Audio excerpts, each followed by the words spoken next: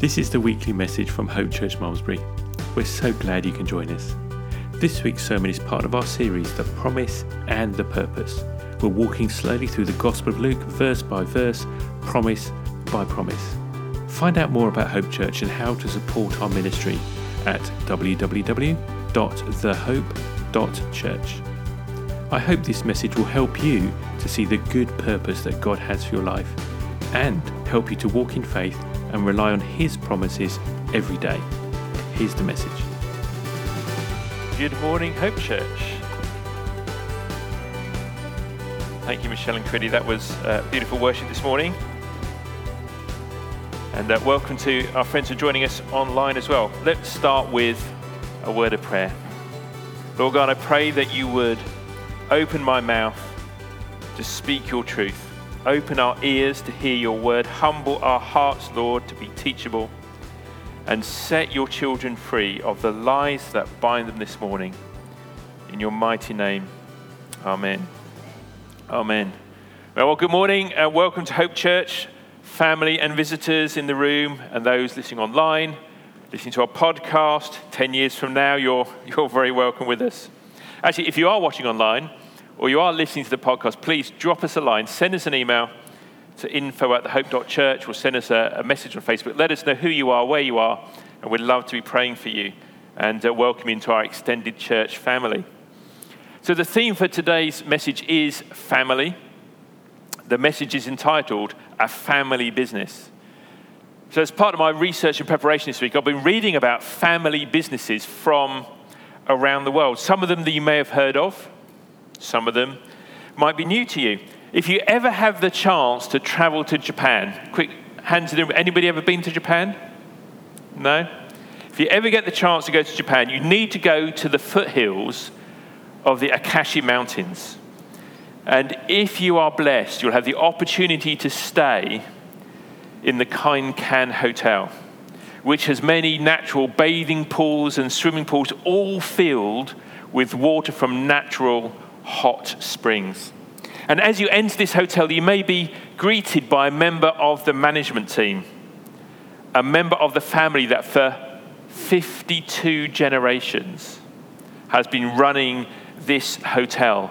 For 1,300 years, this hotel, since the year 705 AD, has been run by the same family. Wow.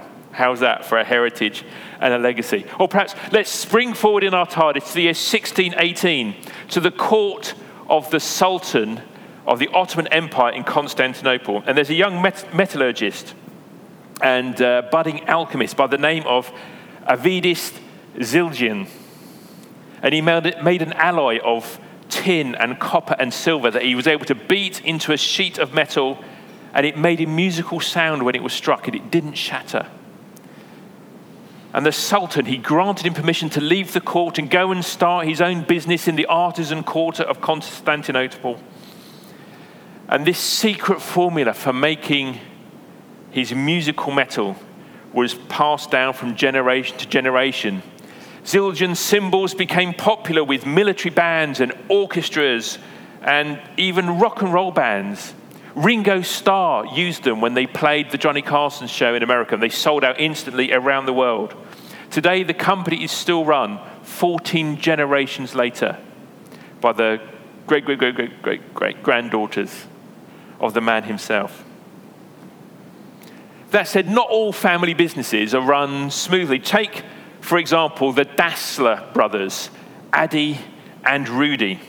They created and ran together the Gedder Sports Shoe Company. When Jesse Owens won his spectacular gold medal in the 1936 Olympics, he was wearing Gedder shoes. But then in 1948, the brothers had a serious falling out. Well, actually, their wives had a serious falling out, and it kind of spread around. Apparently, they'd been spending too long living together in the same mansion. I mean, who couldn't see trouble coming if you set at that as the way that you were living together? Anyway, almost overnight, the Gedder Sports Shoe Company was shut down overnight. But the brothers went back into the business that they knew and they loved, each starting their own sports shoe company one in the north of the town and one in the south. So Adi Dassler, he started his trainer factory in the north of the town, and being a humble chap, he named it after himself. Adi Dassler, Adidas was the name of his company. And his brother Rudy started his factory in the south of the town, and he named it after himself, Rudy Dassler, Ruda, which wasn't particularly cool, so it wasn't too long before he changed it to Puma. Now, when I was a young teen, I wore Puma trainers, and the slightly cooler kids wore Adidas trainers. But in the hometown of Adidas and Puma, this was serious stuff. The animosity between the brothers was contagious, and it spread through their entire workforce. And these two companies were the biggest employers in this town by a long way. It got to the point where the employees of the two firms and their entire families would avoid speaking to each other. They drank in separate bars. They ate in separate restaurants. They went to different bakeries and different shops. In fact, so ingrained was this animosity between these two groups. The town where they lived, see if I can pronounce it, Herzogenaurach in Germany. The town got a nickname. It was called the town of the bent necks, because of the way that people were always looking at each other's shoes to see what side of the divide they lived on. Actually, speaking of shops, one last story and a little bit of humble pie. Now, you may be aware of the fierce rivalry that exists between Aldi and Lidl. How they follow each other around, they're always trying to outdo each other and open their stores a day before the other one opens and that kind of thing. You've may well heard the story about how actually Aldi and Lidl are owned by two rival brothers who had a falling out, and this is the source of the great animosity between the two. I've heard that story many times. I could have sworn to you that it was true. I've even told that story to people. It is, in fact, not true.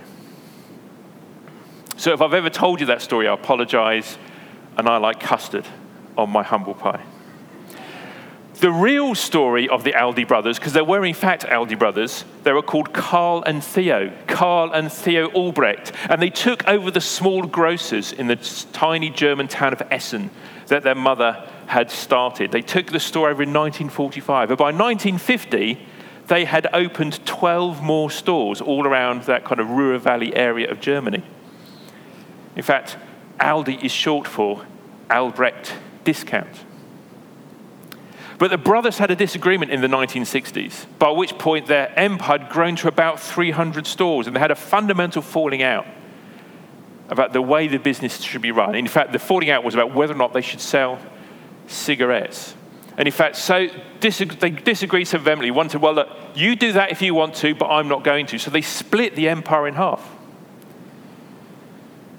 One brother took all the stores in North Germany and imaginatively called his company Aldi North. And the other brother took all the stores in the south of Germany and he called his company Aldi South. And although the brothers disagreed about how the business should run operationally, they stayed relatively close. Today, the Albrecht family still owns 80% of Aldi around the world. Aldi South began to expand outside of Germany. In the 1970s, they spread south across Italy, down into the Balkans, and across the Channel into the UK, and even across into America. Aldi North also grew and expanded into Eastern Europe, up into Scandinavia, and across into Spain and France. So the next time you pop on holiday to Spain or France and you go down to Aldi, know that it's a completely separate business from the Aldi you shop in Malmesbury. And Lidl, nothing at all to do with Aldi. It was founded in the 1970s by a guy called Dieter Schwartz. He already ran a large grocery chain and a wholesale business, but he wanted to get into the discount grocery market. He could see the success of Aldi. So he was going to start his business. Originally, he was going to call it just name it after himself, because that's what they do in Germany. You ever got a Mercedes car and all that kind of stuff? So he was going to call it the Schwartz Market. And then someone pointed out, they said, you're going to call your shop the Black Market. I went, oh yeah, good idea. So he named it after his business partner, who was called hair little. What all these family businesses have in common is the fact that the business of being a family is linked to the business that they do together. People do things together because they are related to each other. What you do and who you are, these things are related to each other. So turn with me in your Bibles. We're at Luke chapter 8, continuing on from last week, and we're reading from verse 9, and it goes like this. Then his mothers and his brothers came to him, but they could not reach him because of the crowd. And he was told, your mother and your brothers are standing outside, and they desire to see you. But Jesus answered him, he said, my mother and my brothers, they are those who hear the word of God and do it. One of the first things I wondered about when I read this passage was that why does it say mother and brothers and not your family? Your family's outside. I mean, that would be a more natural thing to say in English, wouldn't it? I mean, I wouldn't say to Lydia, your sister and your nieces are popping around later. I'd say, your family's coming around for tea. But the thing is, okay, and I found this quite amazing. I found it interesting anyway. There is no word for family in the Old Testament Hebrew or in New Testament Greek. That's not a joke. It's not like when I'm saying, have you heard that the word gullible is not in the dictionary? You know, people go and check. But actually, there is no word for family in Hebrew. There's no word for family in New Testament Greek. Let's take a hint at the Hebrew. In the Old Testament, there are words like bayit, which means a house, or the people who live in that house, kind of the household. Or mispah, which means clan, so a group of several related households, several related bayits, but not quite the entire tribe. Or the word ben, which means sons, as in Beni Israel, often that's the word used to describe the nation, the sons of Israel. And it means a group of descendants of all kinds and varieties. Then you've got tribe, Sebet, like one of the 12 tribes of Israel, Jacob and sons, all that kind of stuff. But there isn't a word for family. There's all these other kind of ways of describing it, but not a word family like we would say family. And in New Testament Greek, it's a very similar story. If you take a peek at the Greek, you've got the word oikos, which means a dwelling and the people who live in it, just like bayit in the Hebrew, like a household. The word pater means a father or any male ancestor. Patria means your clan, the people who are in the family tree. And huios means sons, either the direct children of a father or much a broader sense of descendants, like Ben in Hebrew.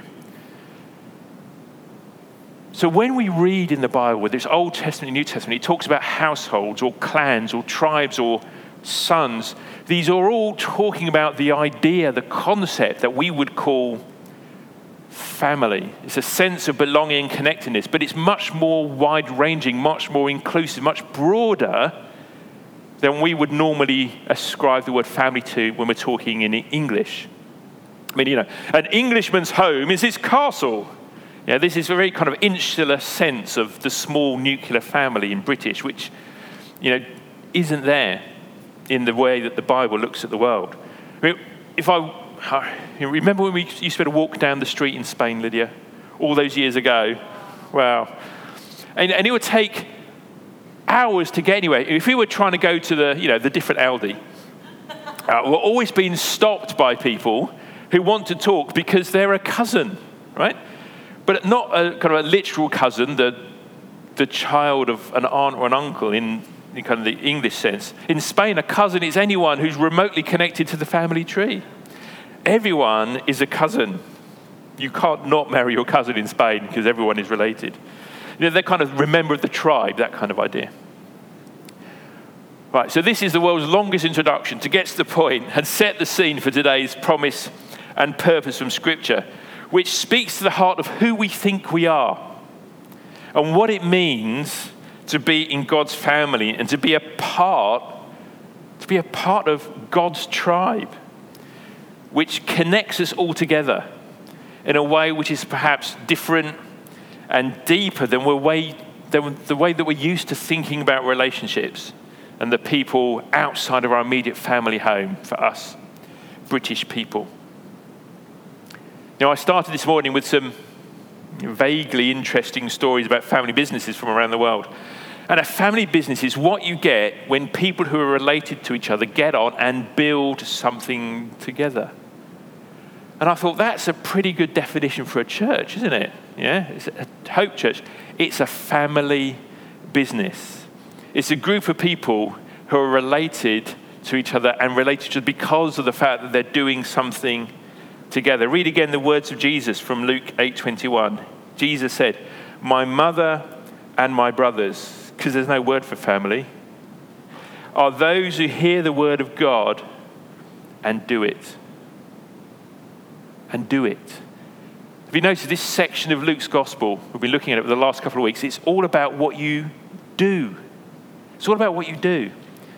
We started with this little aside that Luke made right at the back at the start of the chapter a few weeks ago, talking about the women that were part of Jesus' team who were, what were they doing? They were paying for the whole ministry, right? They were bankrolling the whole thing.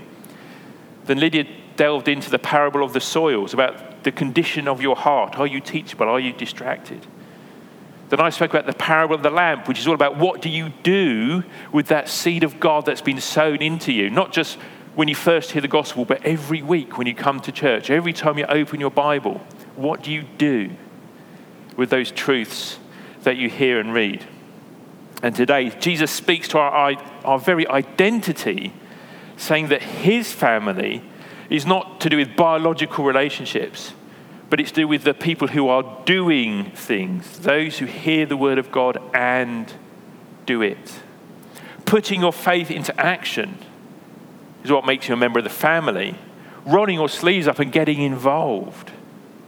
Now, I'm not saying it buys you into the family. It's about what you do once you're already in. You don't earn your salvation. You don't have to work your way into heaven. We're saved by faith and faith alone. It's a free gift from God just because we believe in Jesus. But the thing that happens next, whether we move on, whether we grow into the fullness of what God destined us to be, to become someone who's blessed, to be a blessing, to be a part of the family business, knowing where you belong, having that sense of purpose, it's about what we do. It's about hearing the word of God and doing it, putting it into practice. And this is the promise of God, that everyone is welcome into his family.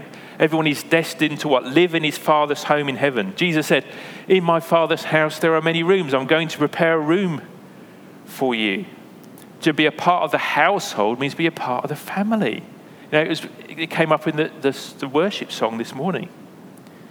And this is the promise. What does it say in Ephesians 3:6? It says, "We are fellow heirs. We are members of the same body. We are partakers of the promise in Christ Jesus through the gospel." And the other promise that we have is God's Holy Spirit.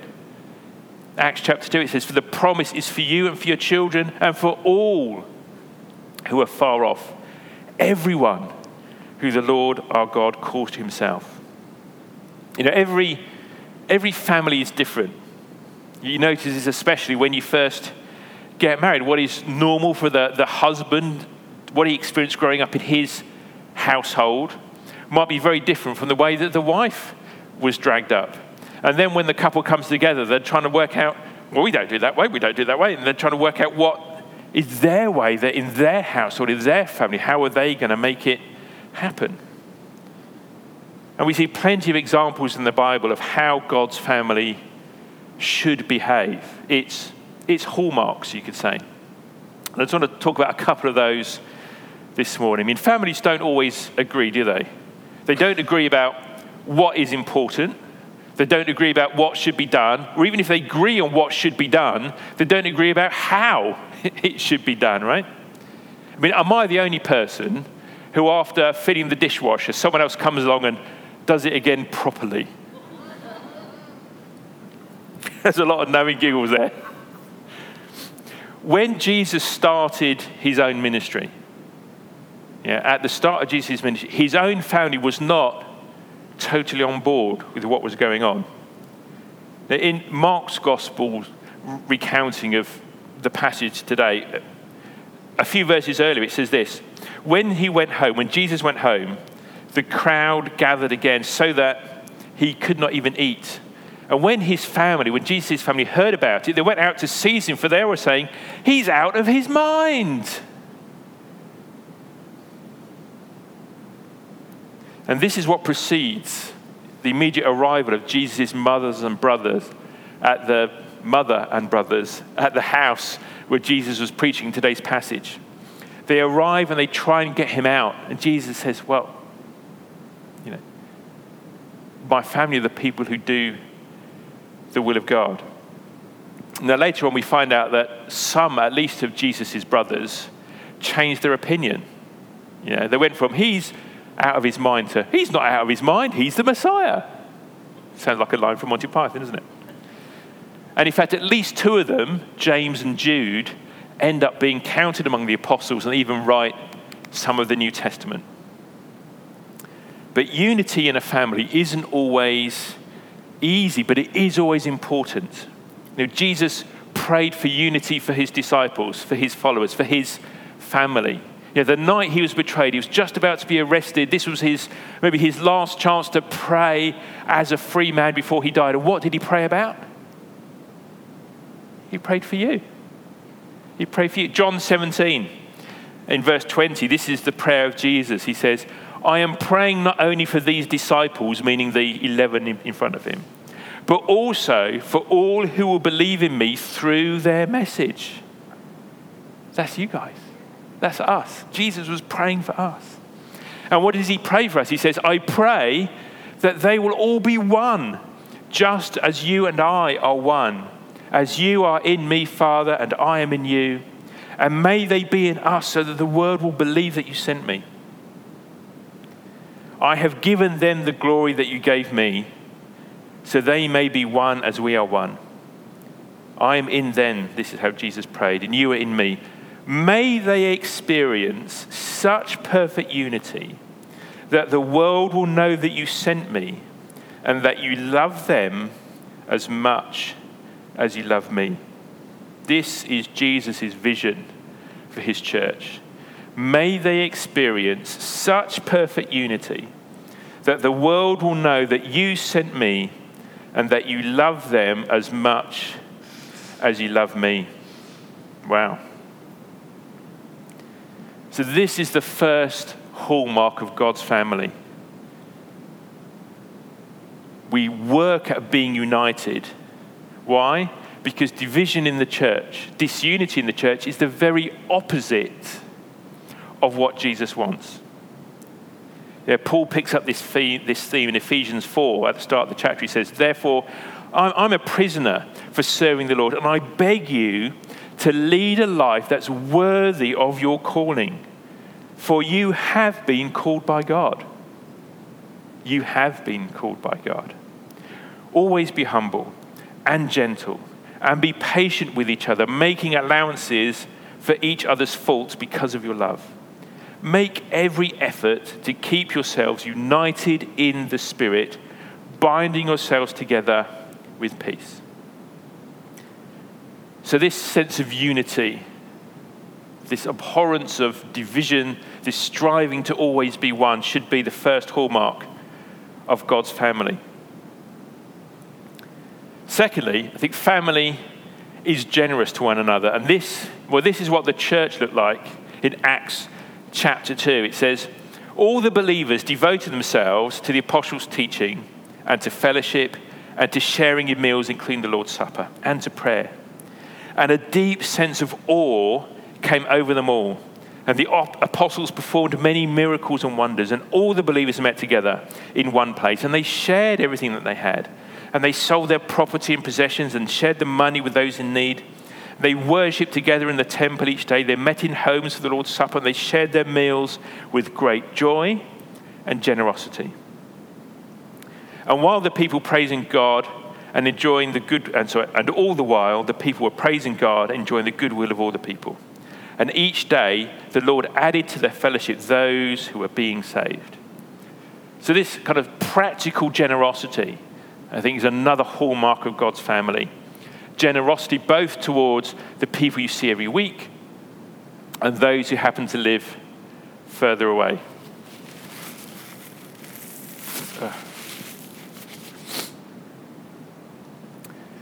So hopefully you received an email at the start of November. We were talking about our annual Christmas present drive that we do at Hope Church, where we seek to sow into and give presents to the wider kingdom of God, helping our brothers and sisters near and far. The idea is that we do something local, something national, and something international. In previous years, we've done things like we've helped to fund a missionary family. We've built toilets in a church in Sri Lanka. We've given microwaves to homeless people in Swindon as they're moving into a flat for the first time. We've put Good News shoes on 20 pairs of little feet here in Malmesbury. We contribute to the Malmesbury Church Together Christmas voucher scheme, which gives co-op vouchers to families in need over Christmas. We supported the work of Christian Concern, a charity that fights for the rights of Christians here in the UK. So if you've got an idea about a charity that you care about, that you'd like us to be supporting, be it nationally or internationally, over Christmas into the new year, then please let us know. Go and reply to that email.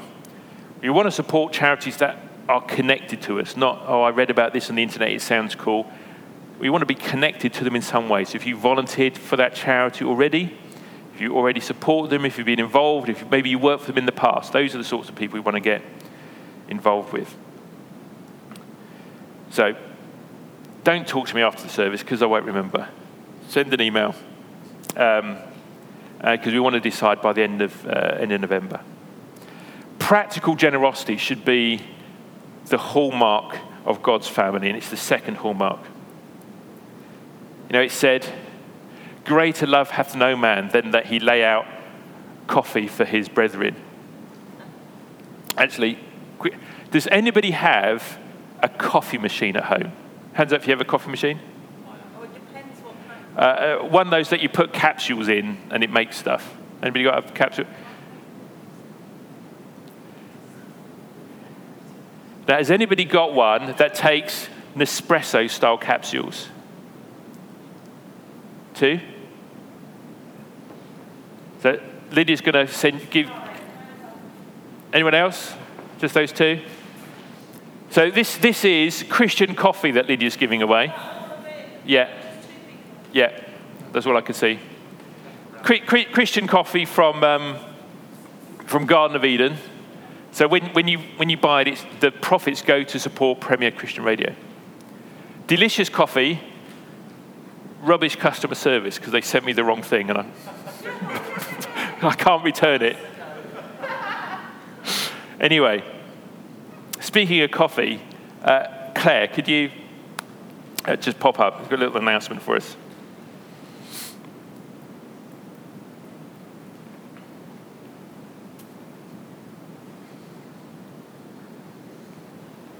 So we're going to start doing coffee again. Yay! From the beginning of December, we're going to have coffee at the end of the service, not at the beginning, not in the middle, just at the end. It's going to be very pared back in, going along with what we're doing at the moment. So it'll just be instant coffee. Sorry for those coffee lovers who don't like drinking instant. Just instant coffee and tea. It'll be on the table as you go out that door. So when we get to the end of the service, you'll go out, pick up your coffee, and go and take it outside. So we hope that'll be a really good way of, being able to chat again. We do need a team, though. Preferably a team of 8, so there's 2 people each week, and it means that we only have to do it once a month. So what I need is volunteers. So if you'd email me, my email's on the list that we've all got of the email list, or just come and speak to me. One thing I would say about helping with coffee is it's a great way of getting to know people. I found it really helpful when I first joined the church, that not long after I started volunteering for coffee. And it's a really good way, and you feel more part of the church somehow. So I do encourage you to come forward, and some men, not just us women. Some men would be really good. Okay. Thank you, Claire. But don't go too far. I'll get you to do something else in a second. But so practical generosity. Right, serving each other is a hallmark of God's family. And the third hallmark, the third characteristic, I think, of God's family is encouragement. We encourage ourselves from the truth of Scripture. We encourage each other by pointing to Scripture. We know that the Bible is true in what it says about us, even if we don't feel like it at the time. And we encourage one another and we build each other up. And in fact, no one kind of says this better than the Apostle Paul. So rather than me piffling on, Claire, if you could just read out the end of Paul's first letter to the church in Thessalonica.